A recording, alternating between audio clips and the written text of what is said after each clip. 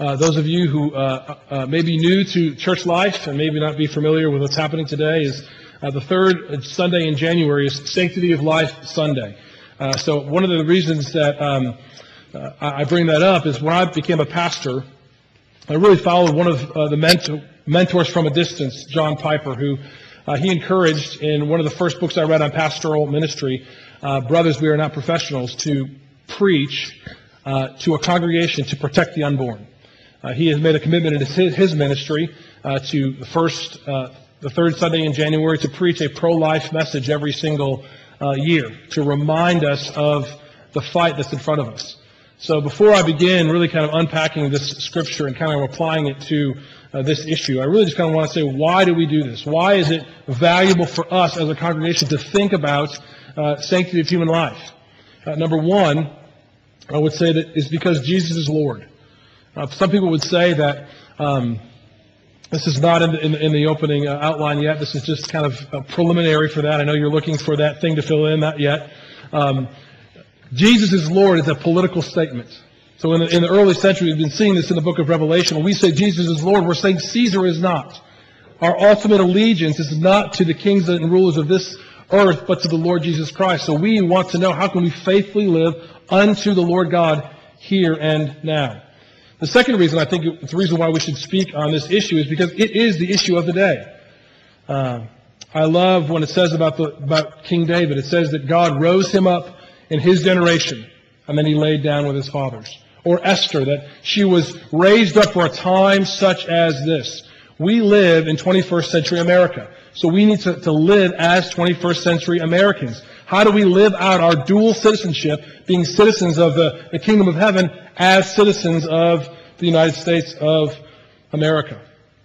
And the reason why we want to talk about it and bring it up is because if we don't talk about it, we will ignore it. Things that are difficult and challenging, we want to push off to the sides of our minds. Proverbs 24:11 through 12 says this. It says, rescue those who are being taken away to death. Hold back those who are stumbling to the slaughter. If we say, behold, we did not know this, does not he who weighs the heart perceive it? Does not he who keeps watch over your soul know it? And will he not repay man according to his work? Friends, we can't ignore this issue, although we may want to. And lastly, I think if we don't teach on this issue, somebody else will. A couple of years ago, during one of my messages here in January, a pro-life message, a college student came up to me afterward and said, that is the first time in my life I've heard a pastor give a biblical reason why abortion is wrong. 19 years old. We want to make sure that we are focusing on the issues of our day. Well, that's really exactly what the Lord Jesus Christ did in his ministry. He tried to confront the idols of the day, speaking against the traditionalism of the Pharisees and how they viewed the law. Abortion is really not a cultural idol, but it is the fruit of our cultural idols. The main cultural idol of our day, the things that kind of governs our Western society, is individual autonomy. Meaning that I am autonomous. I exist in myself. My decisions are my decisions, and you have no right to speak about that. So it shows itself in the sexual freedom that people live and all the consequences that come of it. And I believe abortion is just one of those consequences. So one of the reasons why we want to speak to this issue is we want to confront the idols of our day. Also, as pastors, our job is to equip you for the work of the ministry. When you go and have an interaction with a neighbor, a coworker, a family member, we want to make sure that you are prepared to give a reason for all issues of our day. Some of you may be called to give your life, your whole entire life, giving your life to end abortion. Like William Wilberforce gave his life politically to end the slave trade. But there could be others of you who, just because of the way you live your life, the kindness and the gentleness in which you speak, because of your faith, someone may approach you when they're caught in that issue. I'm pregnant. What do I do? I got my girlfriend pregnant. What do I do? My hope and prayer is that you would be prepared to give an answer there. Well, let me just two main points and then several subpoints in number two. The first thing I want us to do is to proclaim the gospel of forgiveness. To proclaim the gospel of forgiveness. If you look back at our text this morning, Ephesians chapter 5, 1 and 2, it says, "Therefore, be imitators of God as beloved children, and walk in love as Christ loved us and gave himself for us, a fragrant offering and sacrifice to God." The first thing that we do when we approach an issue like this is to remind ourselves that God has encouraged us to preach forgiveness. This is really the end of his ministry in the Gospel of Luke. He had this time after his resurrection. He was walking on the road to Emmaus, and right then he explains to those disciples how all the law, all the prophets, all the writings were about him. They were about Jesus Christ, the Messiah. And Luke 24, 48 to 48 says this, "Thus it is written that the Christ should suffer on the third day, rise from the dead, and that repentance and the forgiveness of sins should be proclaimed in his name to all the nations, beginning from Jerusalem. You are the witnesses of these things. And behold, I'm sending the promise of my Father upon you." At the end of Jesus' ministry, he says, "You are going to be my witnesses to preach the gospel of forgiveness." That if you repent of your sins, turn from your sins, and trust in Christ, you will be forgiven of all your sins. That's the verse that we read. That as far as the east is from the west, your sins will be forgiven. We need to remind our own hearts that because of what Christ has done, because of his love for us and his laying down his life for us, we can be forgiven. And forgiven of not just the culturally acceptable sins, maybe of greed or impatience. No, you can be forgiven of the worst sins. And Christ came for you, not when you were cleaned up, but in your worst state. He came and loved you and died for you. So if you are entering in this room and thinking about this issue of human life, and you have been part of the process of an abortion, whether personally as a woman or encouraging someone as a father to practice that, or someone as a counsel of a mother or a grandmother, that this would ruin your life, that you should go through with an abortion. If that's you and you have felt the weight of your own guilt, know this: if you come to Christ, you will experience forgiveness. Christ laid down his life for you. For all the good and bad of your life, Christ loves you. And he would do it again for you. And we may not always want to think about this, but as the literature states and all the numbers, and 1 out of 4 women will experience an abortion in America. 1 out of 14 of those claim Christ as Lord, evangelical Christians. We proclaim the gospel to yourself. You are forgiven in Christ. Never forget that. Remind yourself that there is no condemnation for those who are in Christ Jesus. Who is there to condemn you? It is God who justifies. The only one who could condemn you says, "I will not if you turn to me." If you trust me, if you trust Jesus' death on your behalf, you will be forgiven. So we as a church should proclaim that message first to ourselves, reminding us of our own need for forgiveness. But secondly, we should preach that message to our family and our church family, the people we are in close proximity to. Friends, we all need reminders of our forgiveness. We look around this room. We have no idea what someone struggled with this past week. Right, we come here on a Sunday morning, we try to put our best foot forward. Right, we try to look our best, but there may be some serious internal issues that we're struggling with. Immorality, anxiety, fear. There may be these raging temptations inside. And we need to be the kind of people to preach forgiveness towards one another, to remind all of us that we need to be forgiven. We want to push people towards the cross. We want to give them the freedom to be able to confess that sin to us. One of the ways that we can preach the gospel of forgiveness towards one another is to confess our sins to one another. Because every time we confess our sins, we are confessing our trust in the gospel of the Lord Jesus. We're saying, listen, I need grace. I need forgiveness. I sinned this way. Will you pray for me? And then we can be reminded of the grace that God has extended to us in Christ.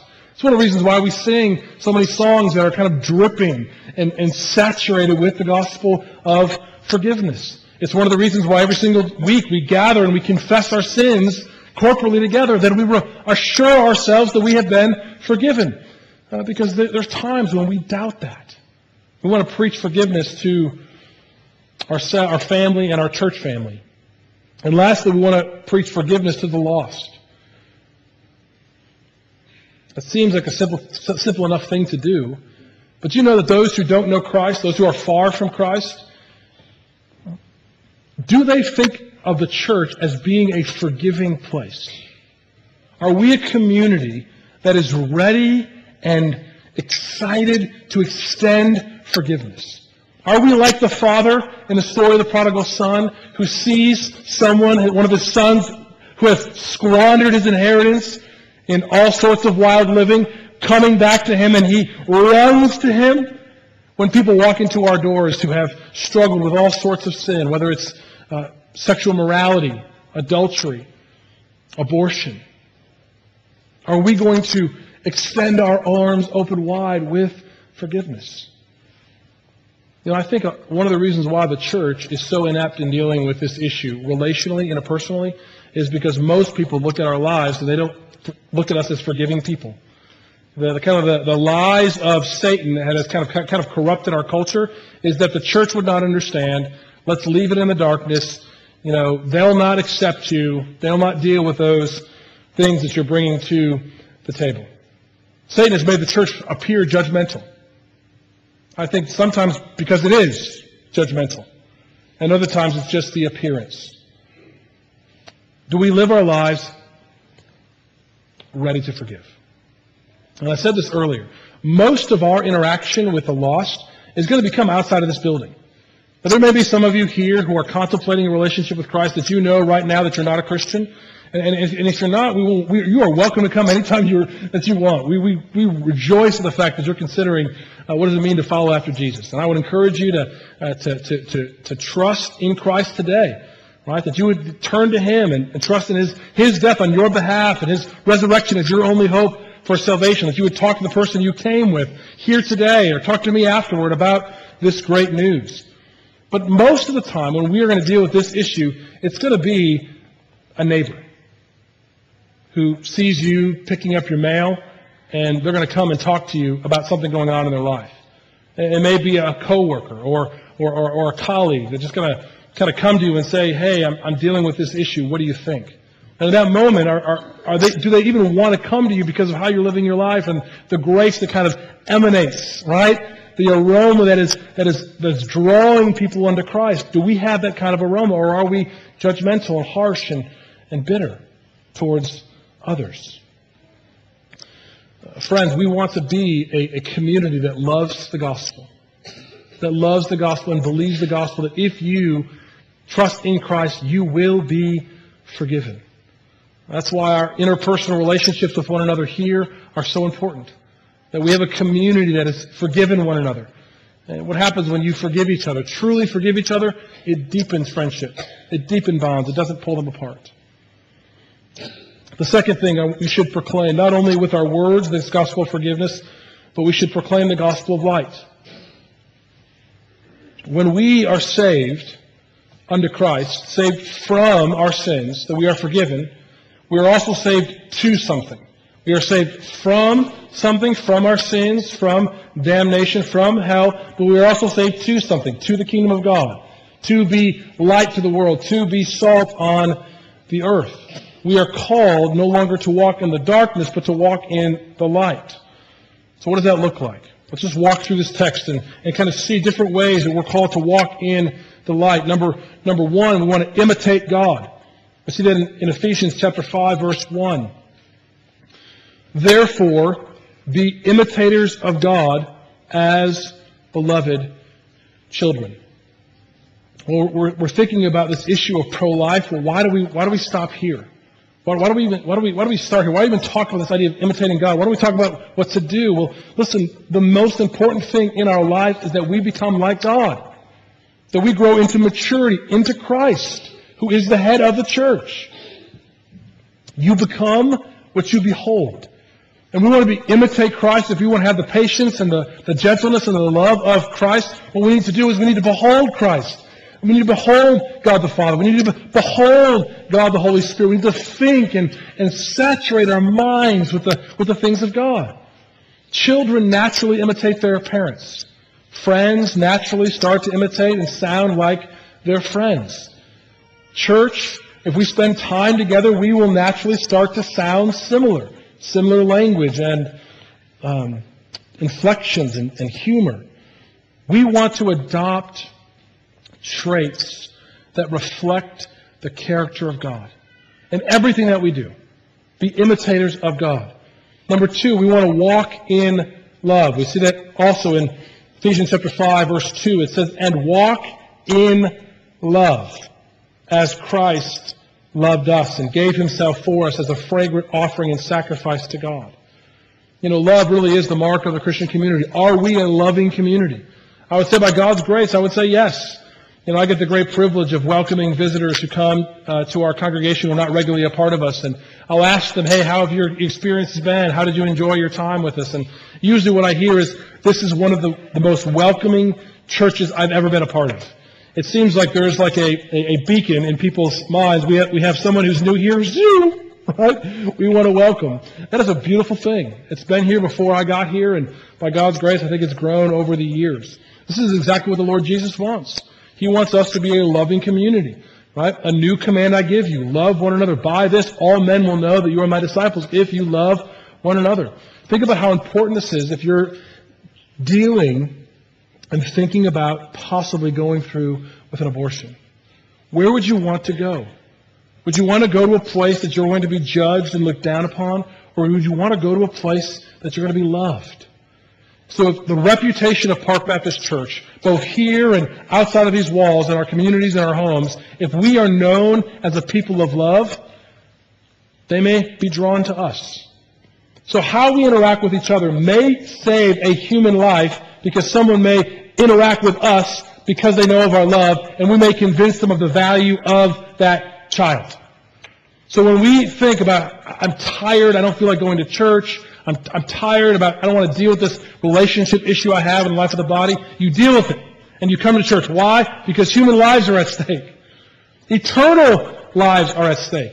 Now, we're thinking today about trying to save and protect the unborn child, the ones who are made in the image of God, to protect them. As Gary prayed, in the world, the womb is the most dangerous place in all the world. That is where more people die than any place else. We could talk about a lot of things, but let's talk about the womb. Let's protect those who are there. Walk in love. 3, we want to walk in light. Walk in light. Look at verses 3 through 10. It says, "But sexual immorality and all impurity and covetousness must not even be named among you, as is proper among saints. Let there be no filthiness, no foolish talk, nor crude joking, which are out of place. But instead let there be thanksgiving.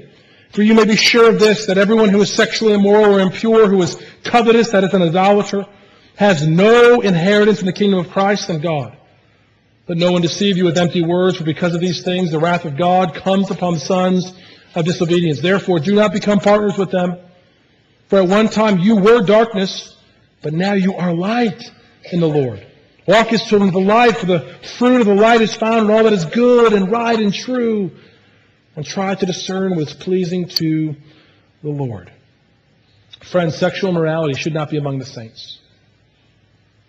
Sexual freedom and the desire to pursue your own desires, to live for yourself, is a lie.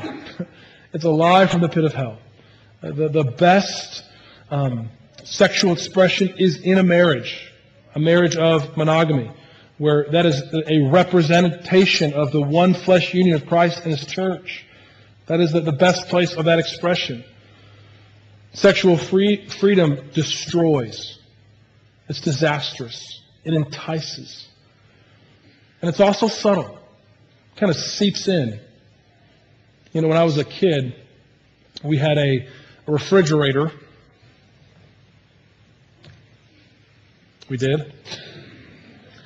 And on the back was an ice maker, and what happened was that there was a low leak on the back of the refrigerator. Right? It was behind the wall. We didn't see it.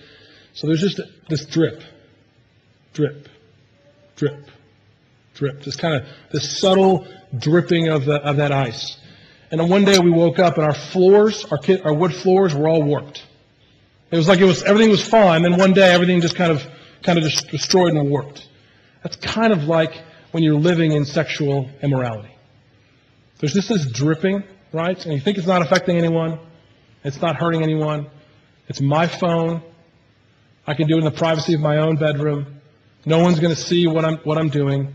And all of a sudden, your life is warped. Can I just encourage you to run from sexual immorality?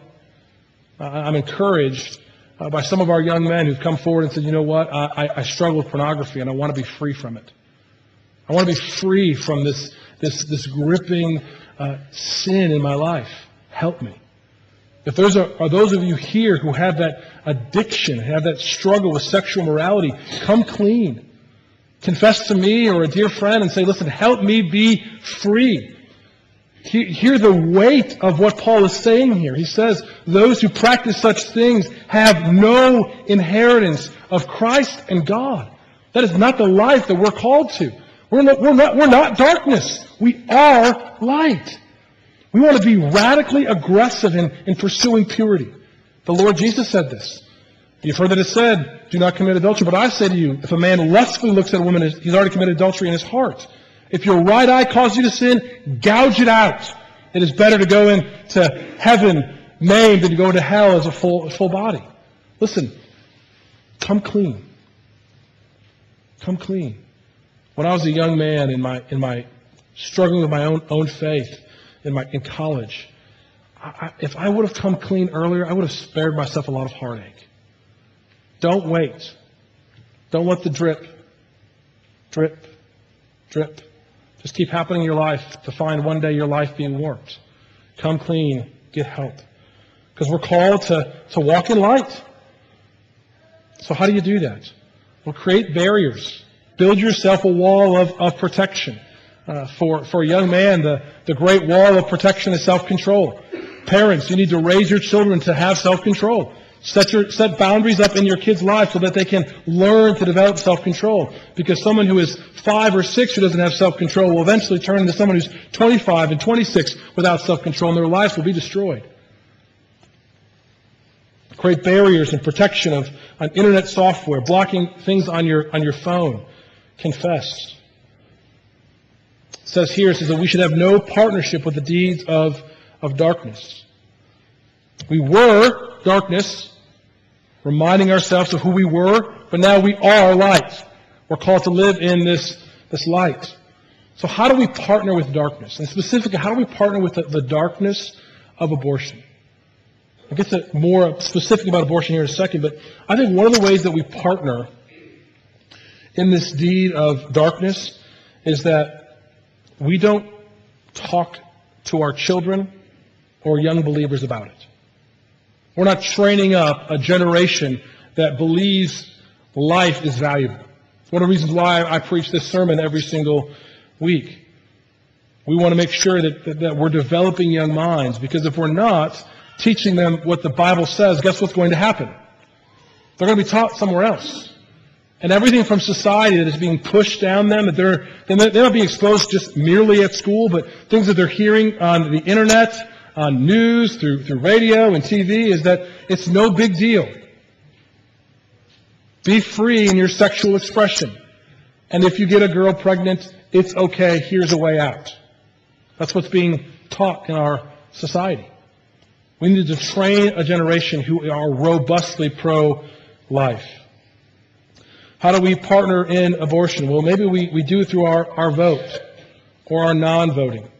We should use our political voice to fight for life. We also partner, I think, sometimes in silence.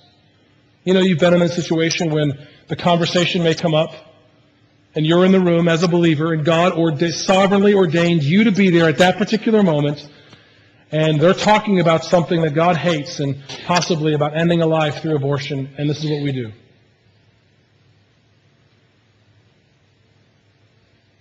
We say nothing.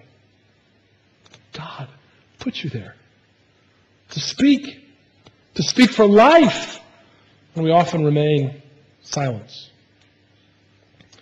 What you see here in the Scripture is that we don't want to partner with the deeds of darkness. We want to walk as children of the light. The fruit of the light is found all that is good, all that is right, and all that is true. Philippians 4, 8, and 9, right? Anything that's lovely or honorable or pure, think about such things. Set our minds on the things that are above. These themes are kind of woven through a lot of Paul's letters. And even here it says, try to discern what is pleasing to the Lord. That's really what we're trying to do with any conversation we're having, any kind of counselor wisdom that we're thinking through. We're trying to help people think, how can you please the Lord? So yesterday I was getting a ride from the airport, visited my folks in Chicago, and getting a ride to the airport, talking to my driver and just talking to him about his life. And he says, I'm a Christian, but I don't go to church. Well, hey man, why don't you go to church? Well, I like to gamble, and I kind of like my free time, and I don't really want to do those things. And he obviously had some desire to please the Lord and had a conversation. And, it's always awkward when you're talking to someone you don't know. How hard do you push? And, so I just kind of said, hey, friend, I think the Lord would really want you to be back into His church. I think that it would please Him. He goes, yeah, I think you're right. I think we know what pleases the Lord. And I think that there's some things in your life that you need to stop doing. It's not pleasing to the Lord. So ask yourself right now, maybe kind of do an inventory check of your life and say, does this please the Lord? Maybe you need to take a break from social media. Maybe you need to get rid of your smartphone and go back to a flip phone, right? Maybe you need to get rid of your computer. There's a lot of things that you must do. We'll get here in a second.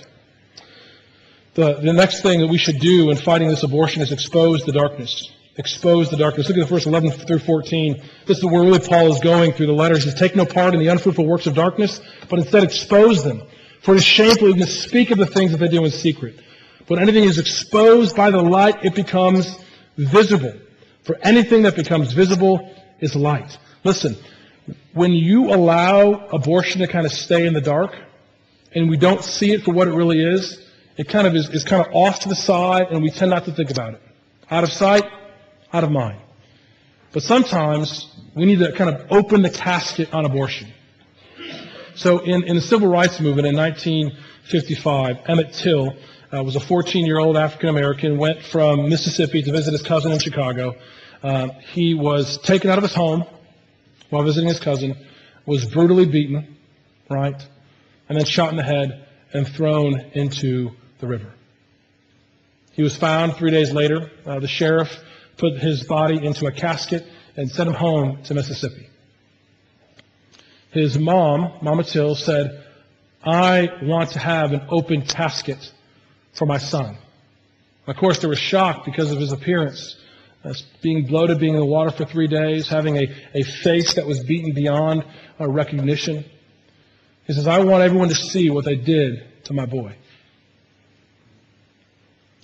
That image was put on Jet Magazine and really began to launch the civil rights movement. Rosa Parks, when she was asked how did she have the courage to stand her ground by staying seated on the bus, she said, because of the image of Emmett Till. It gave me courage. Well, friends, we need to open the casket on abortion. It's awful. When we don't think about it, we don't realize how horrible it really is. We need to expose it to the light so that we can see it in light of the goodness of God and how much He has formed the child in His own image. How He knits the fingers in the hands. How he carefully places each hair. Those of us who have kids know how precious our children are. We need to expose it. Open the casket on it. Show people how horrible it really is. This is one of the reasons why Center for Medical Progress a few years back tried to have those secret videos where they tried to explore what happens in abortion clinics. Those videos are no longer allowed to be seen and broadcast. Well, why? Well, because the abortion industry has tried to silence them, has tried to accuse and arrest them. Why? Because they know. They know if people really knew what happens, there would be an outcry. So what the abortion industry wants to do is they want to silence what happens. They want to keep things in the darkness so you don't think about it. We want to be loud and talk about all the things that we do over here by ignoring what happens back here. Friends, let us open the casket on abortion. Expose it. Lastly, consider action. Consider action. Look at verse 15. It says, "Look carefully then how you walk, not as unwise, but as wise, making the best use of the time because the days are evil." I want us to be a community that is robustly pro-life, that we care about life in all its various forms. We care about those who are the weak among us, those who are maybe mentally or physically disabled, which has been an aggressive attack in the abortion community. We also want to care for people who are in the end of life, those who are struggling with dementia and physically their bodies failing. We want to care for them as well. We should care and support women who choose life. It's always a challenge. I know I've been in this situation many times when a young teenage girl has come to me and said, that then it was Pastor or Mr. Keene, I'm pregnant. And what do you say in that moment? I know you're 14 years old, and I don't want to rejoice the fact that you're a 14-year-old who just got pregnant, but I want to celebrate the life that's inside. Choose life. We need to be robustly pro-life by helping women who are dealing with that. Many different options you can help with personally. There's foster care. The foster care system has tremendous need, and when the church rises up and says we will meet that need, and they see value, many women may say, I will give my child a good home by giving it up for adoption, by putting it in the foster care system. The other thing I just said is adoption. Consider adoption. Not every family is called to that, but there's a lot of different ways that you can help with adoptions. You can help support others who are helping with adoptions. One of the reasons why people don't adopt is because they don't have the money. Maybe some of our resources can be set aside to help those who are pursuing adoption. Lastly, just open your home. Seems like one of the easiest things to do is if you know of someone who is saying, I can't take care of this child on my own. You say, well, we'll help you. Come into our home. Consider how you use your time. You could volunteer at a clinic or a pregnancy center. We have the Paul Meadows Pregnancy Center, which is here in town. You could go to Cities of Life in Charlotte and help be on the front lines and interact with people as they go into the abortion, or just go and park in front of the abortion clinic and pray for those who walk in. If you don't have the courage or feel called to go out there and have that conversation, go there and just pray that God would give wisdom. Use your money. Maybe you could set aside your budget where you can give money either to a specific organization, like I mentioned, Palmetto Pregnancy Center, Cities for Life, or an online organization. The first place many teenage folks go, or women who had an unplanned pregnancy, is they go to Google and they go, unplanned pregnancy. Well, what if when they hit Google unplanned pregnancy, a Christian organization came up, that they went there first and rather than an abortion? We want to understand the laws and speak out against them. Since 2015, there has been more restrictions against abortion than any other time in history. There's progress being made. When we know those laws are being voted on, call our congressmen. Call our representatives so that they can vote for life. And I think lastly, we need to pray. God is powerful. God is immensely powerful to bring an end to things that dishonor His name. As Gary said, judgment is coming. And one of the reasons that God has held off His judgment on our nation because the people of God are here and they are salt and light into the world. We have the great privilege of going to our Father and praying for His salvation. So I pray that we would be a people that pray that one day we would see the end of this awful sin. Let us pray. Heavenly Father, help us be robustly pro-life. Help us use our time for your glory. Help us use our resources for your glory. God, help us proclaim the gospel of forgiveness to all people. And let us help us live that gospel of light unto the world. That those we interact with would come to us with their deepest problems, and that we would give them grace and mercy, and, oh God, that we would give them truth. So God, I pray that you would end abortion, that you would defund organizations like Planned Parenthood who fund abortions. God, I pray that you would give forgiveness, true forgiveness to those who have experienced abortions. And God, we do pray that you would save lives, that you would allow us to see the preciousness of children, that we would see no sacrifices too great. We pray this in Jesus' name. Amen.